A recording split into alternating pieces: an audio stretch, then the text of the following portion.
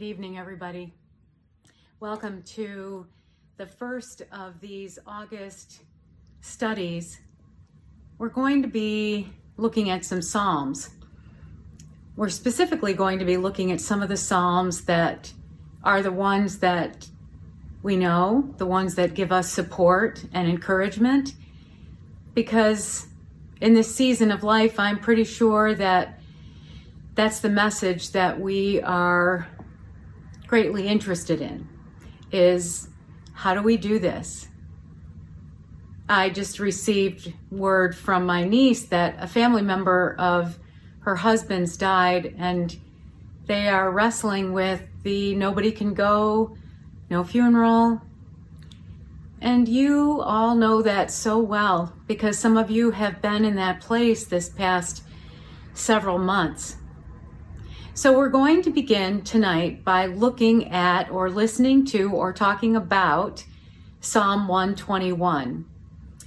Before we start, just think about the Psalms in general. The Psalms are largely prayers of the Hebrew people, and they are prayers of praise and rage and pleading, and you know what?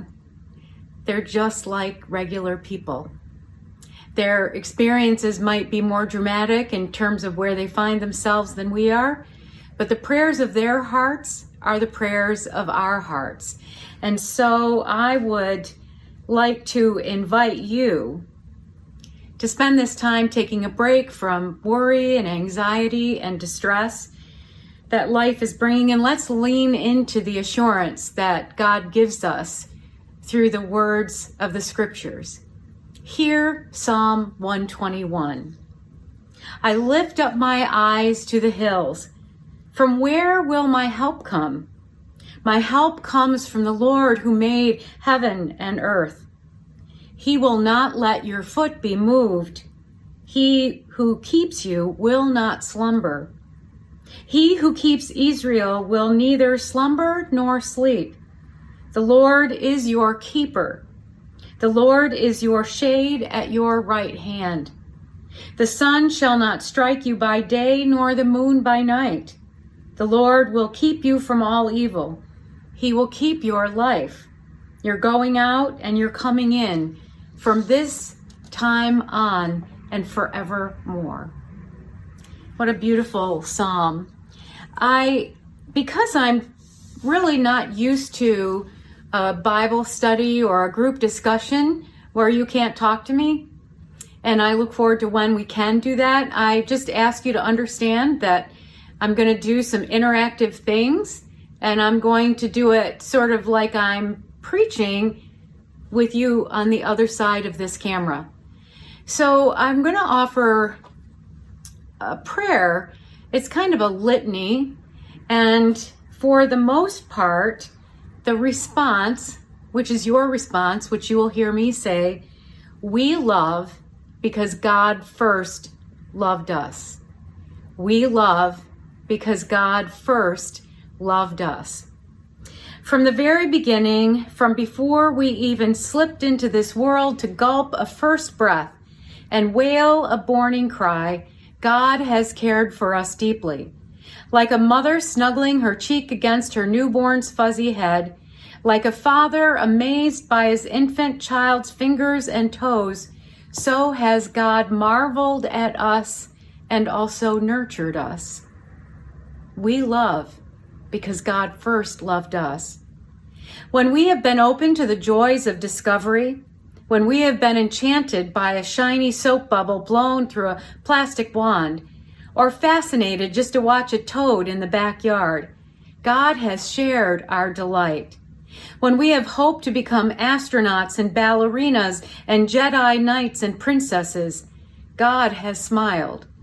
As we have grown a bit each day in body, mind, and spirit, God has taken pride in our progress. We love because God first loved us. In the thick of becoming self-aware, when we have begun to sift out our talents and fine-tune our interests, when we have started to catalog our abilities and unleash our uniqueness, God has provided inspiration. We love because God first loved us. For every milestone we have collected, every first we have undertaken, every accomplishment we have earned, God has cheered us on. At all of our crossroads, God has hoped to be consulted. In all of our decisions, God has desired to be included. We love because God first loved us. In our maturing, we have created the relationships of a lifetime and engaged in purposeful work. And as we have journeyed through nights of dark challenge and days of brilliant opportunity, God has empathized with us and provided encouragement. We love because God first loved us. We are not always at our lovable best.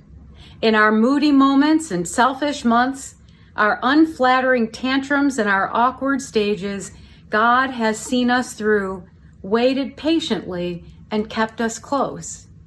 We love because God first loved us. In every age and every stage, God's constancy has been and will be the hallmark of God's unconditional love.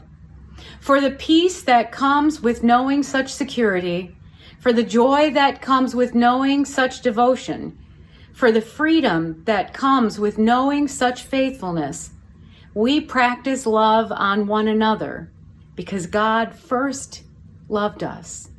Amen. You know, there's a lot of thought about this psalm, about what the setting is or was. It's been argued that it was written in anticipation of going into a battle, that the author wrote it when they were about to set out on a journey. And it's also been said that this psalm was chanted as the people of Israel went up to Jerusalem to the feasts. It's kind of a bit of a call and response psalm. It's only 8 verses. So let's take a look at it. Verses 1 through 2, it tells us where our help comes from. It speaks to where your help and my help comes from. We receive our help from the Lord. God is to be always found in the immediacy of our situation.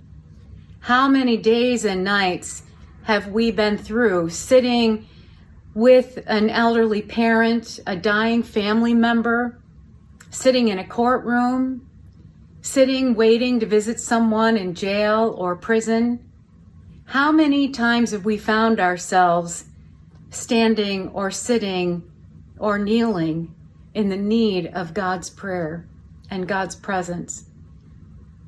Sometimes we might think that God is not nearby. We don't always recognize it. But the psalm affirms that our help comes from the Lord. As we seek God's face, God invites us to lift our gaze, to lift our eyes. Where? To the hills. That's where our help comes from. The next verses, 3 and 4, affirm that God is steadfast, sure, faithful, and dependable. God is the ground on which we stand. You know, when you're kids, you learn about the Bible story about the wise man built his house upon the rock and the foolish man built his house upon the sand. But with God, there is no foolishness. We're the ones who can be foolish, but God's foundation is beneath all of us. God is firm. God is the ground on which we stand. God is not only the ground of our being, but as Paul Tillich says, God is the guardian of our hope. Sometimes what that means is that God holds it for us when we can't seem to find it. Then verses 5 and 6 affirm that God is a keeper of us, of the earth, of creation. But right now, God is the keeper of us. We often don't like that terminology. We think about a zookeeper. We think about a lot of things that might seem as though that's kind of being held in a cage, but it's not. It means that God is the kind of God that will not disappear in the bright of the sun or in the dark of the moon. God brings this sense that God's whole creation is his, and he is the keeper and the holder of it. He's asked us to be good stewards of it, but in our own lives, these two passages say that when we confront the demons of the night or the demons of the day, God's presence is with us, and God's presence will not be destroyed no matter whether it's night or day. In the last two verses, we read that God is a preserver. God's role as preserver is the protection that reaches into the places that we don't know. God preserves the soul of the psalmist. God, as a preserver, attends to both one's going out and one's coming in. The psalmist declares that God's protection will follow him. It doesn't stop at some line in the road. It doesn't stop when we step beyond some of what we believe, or when we step beyond the places that we thought we would never be. God's protection and sense of presence will be steadfast whether we are stepping across a line into a new job or no job. God's presence and protection will be with us if we are crossing the line from marriage to not married,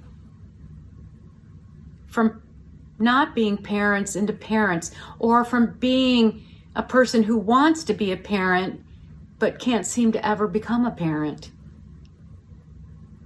God goes across all the lines with us. We talk about abandoning God. We talk about going away from God, but that's not really possible. That's an internal part of us, but it's not God's story. And the psalm reads that God will persevere forever and ever, as the psalm reads, from this time on and forevermore. That's pretty amazing. So, what is that about for you and for me?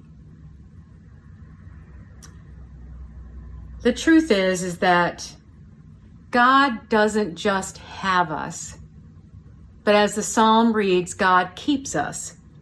We are God's beloved, and we are more dear to God than we can imagine.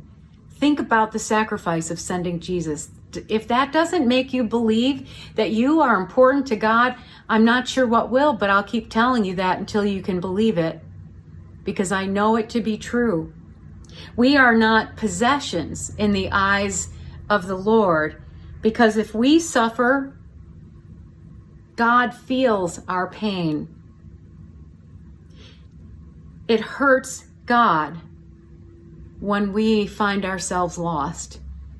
Not hurt mad, hurt like a child, like when one of our children or grandchildren is hurt. The Lord is our keeper, watches over us by day or by night. This psalm, they say, appears to be set. One of the scenarios is that this is a pilgrimage. Well, a pilgrimage is going from this place to that place. Oftentimes, it's a holy journey. It's a place where you're going to an event, a feast, a worship, a season of Passover, or whatever the case might be. The psalmist looks to the hills. That might be Mount Zion. Mount Zion's quite a hill to look to. God's holy mountain and the place of the temple. And we can guess it's not an easy journey.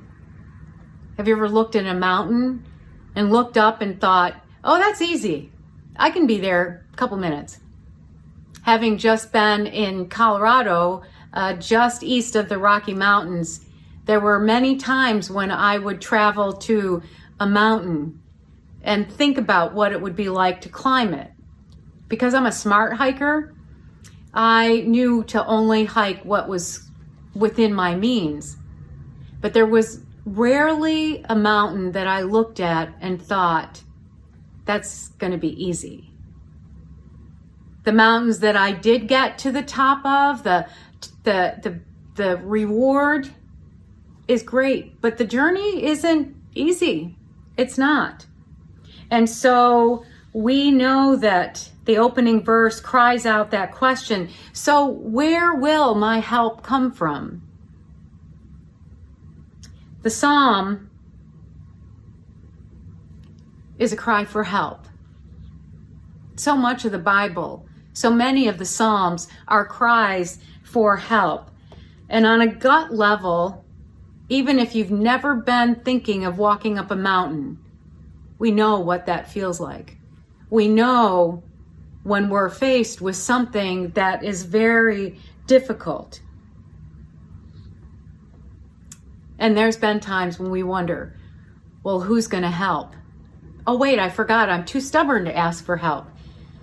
Or, where's my help going to come from? I don't know anybody.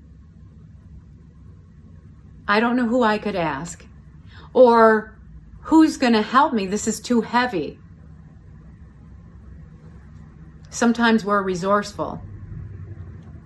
I bought a pretty big piece of furniture when I was out in Colorado. And even when I was in the store looking at it, I thought, how am I going to carry that? How am I going to get that into my car, out of my car, and down the sidewalk and down the steps into my apartment? How am I going to do that?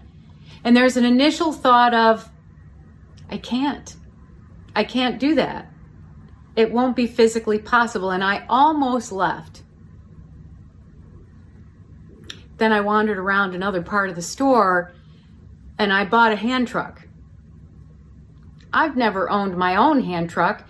I always count on my husband to have a hand truck, but I didn't take one to Colorado with me.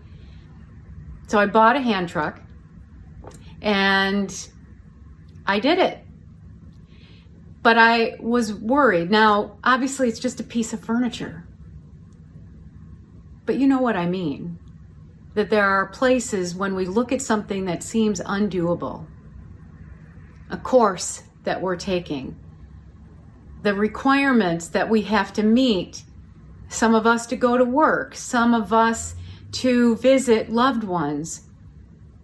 The feeling of, how are we going to send our kids to school? Are we going to send our kids to school? I think that feels like a pretty big mountain to a lot of people right now. And the cry is the same. Where's my help coming from? God, tell me, where's my help coming from? We can't be our own gods. We're not very good at it.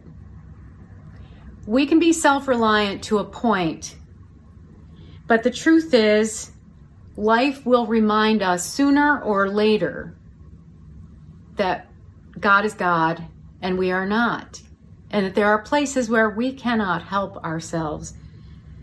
We need to look. We need to look to the hills, look to the challenge, and then ask God. Just like we're teaching the kids in Vacation Bible School, you can ask God for anything. Where's my help coming from? God, are you sending a hand truck, or are you sending a bubble to put my child in or my grandchild in to go to school? Are you sending a bubble for me as a teacher or a teacher who goes into the schools? Show us where our help is coming from. Some people, and you probably know this, some people feel closest to God in the good times. God is good. God is great. My own father walked a journey around the time of my mother's death. And before she died, he had become involved in a local United Methodist church. He picked United Methodist because he has a daughter who's a United Methodist pastor. And he got involved and found that that was a great help, and it was a great resource after my mother died. But then he came to a time when he was quite depressed, and he stopped going to church. He was very disillusioned with the fact that nobody really came looking for him. And I'm not sure he gave up on God. He surely gave up on the church in that season of his life. But he didn't pursue God or a faith community when things got dark. So some people are all about God in the good times and when they feel supported and encouraged. But when their lives kind of go into a dark place, they sometimes don't turn to God. Other people only turn to God in the hard times, and then when things get better, on their way they go, thinking that they are sort of the master of their own universe. And if something goes wrong, back to God they come. People, you, me, all of us, we are all put in places sometimes where we have to realize the limits of our power. My daughter and I have this thing that we do when we're faced with a challenge, whether it was on a mission trip to Puerto Rico or just dealing with some physical or emotional challenges. We will say, strong like bull. We're strong together.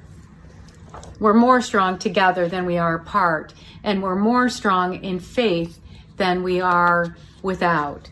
So where does our help come from? Oftentimes when we realize that we're powerless, we're able to turn to the hills and find that we can find where our help comes from by putting our footing on what God is teaching us through the scriptures. Psalm 121 begins with a realization of need. The person who is writing the Psalms is basically saying, can't do this, I need your help. And the rest of the Psalm is a response to the question. So where's my help coming from? And then the rest of the Psalm is about where the help is coming from. My help comes from the Lord. He made heaven and earth, so there's no limits to his help. He will not sleep while you are struggling. Shade at night in the sun, and shelter in the night.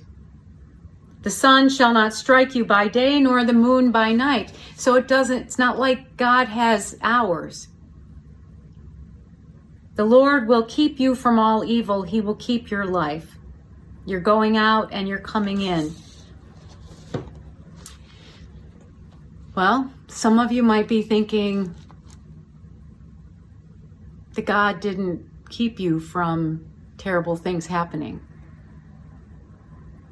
God hasn't kept me from terrible things happening.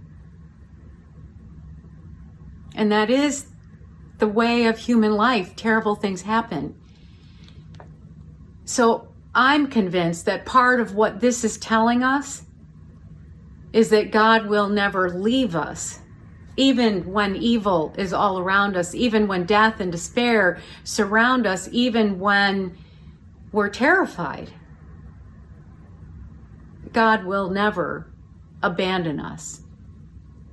And that's a hard thing to make sense of. The psalm reminds us God has credentials. You might be a person who has credentials. I have some. But the psalm tells us what God's credentials are. What are God's credentials? Oh, he made everything. Everything. Heaven, earth, all of it. Stars, sky, sea, animals, and people. Those are God's credentials. And it goes from that kind of celestial, made everything, right down to us.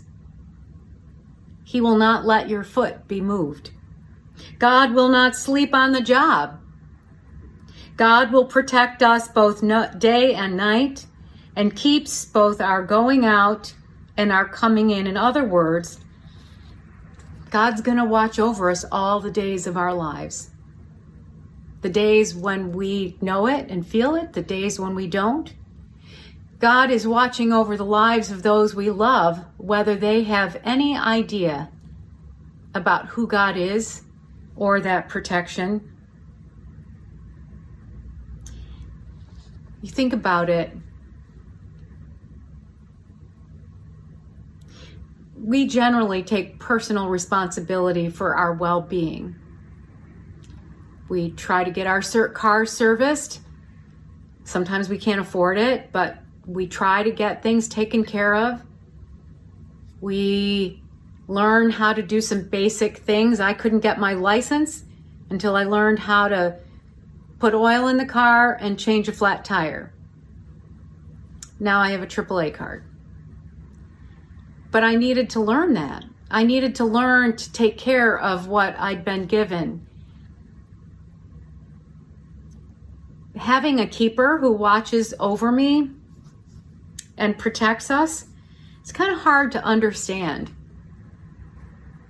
There are a lot of images, and I often turn to the work of the Holy Spirit when it comes to watching over us and protecting us, wrapping us and holding us. It's hard to understand, and I don't know that we'll ever understand all of it. And maybe when we get to heaven, we'll ask those questions, and maybe when we get to heaven, we'll just get it. So those of you who want to have those fact and answer, question and answer periods with God, I'm hoping that that's the way it is. But I don't think we can really understand it. I don't think we have to. I don't know if you have pets. But when you think about your pet, they're your pet, and technically you own them and you're responsible for them, and it's your job to get them licensed and to care for them, to give them food and water and shelter. But you're not just that. You're not just that to the pet that you have. We have in our home in Rochester, Benny the boxer. And Benny is our pet. And it's our responsibility to keep him safe and strong and healthy. We are his keepers. And that means that we watch over what he needs, and we take him to the vet when he's sick or when he's needed surgery. We've helped him with his recovery. We take things away from him that will hurt him. Are we always successful? We're not. But when you think about that kind of love, that's the kind of love that God has to offer us. That's the kind of love that this psalm is about. It's hard sometimes to accept the Lord is my keeper.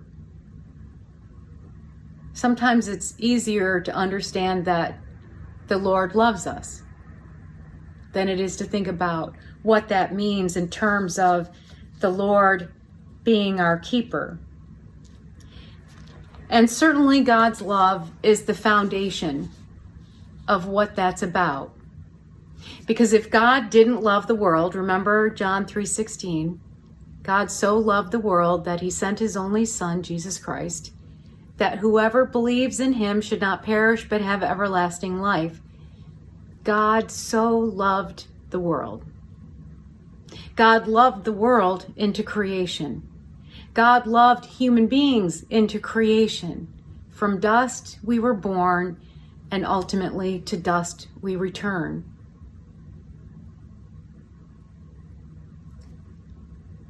God has given us love. Not sappy, syrupy, Hallmark kind of love. Not that it isn't that, but it's the kind of love that, as in this psalm says, I'm not going anywhere, and you can't get away from me no matter how hard you try. I will help you when you're in trouble. It is clear that the writer looks up to the hills. So if we're asking for God's help, God is assuring us that it's there. But there is that part of looking for it. There is that part of wanting it.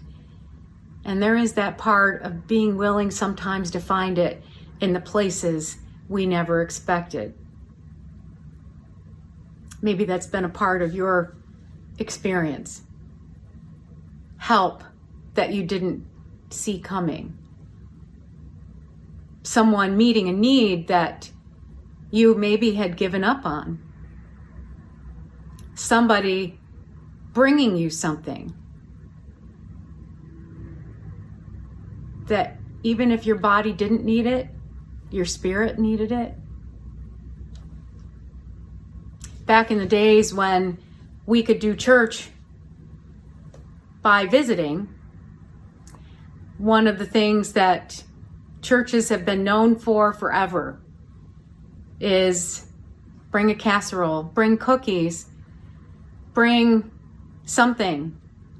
When there's been a loss, when there's been a baby, when there's been all kinds of things going on in our lives, we often bring food.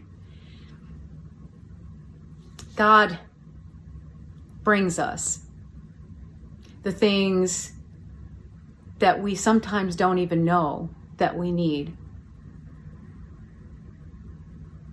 Maybe you can think of some examples of when did you look to the hills and say, God, help me?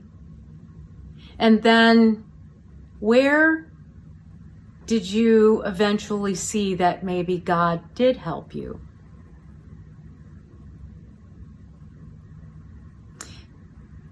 You'll probably hear me talk about my experience in Colorado a lot, partly because it's recent and partly because it was so intense. But there were times when the situation felt too big or too hard. Didn't mean that I couldn't do it. It didn't mean that I couldn't care for the family who was in front of me. But it felt pretty hard to kind of take that on alone, physically, in body, just me. And I can remember one time in a really tough situation when I was actually doing a funeral in the chapel at the hospital. A family had lost their premature baby. It was such an honor to be a part of it. It was terrible and awful. And I felt at moments like there was not another chaplain to be seen in the hospital. It was just me.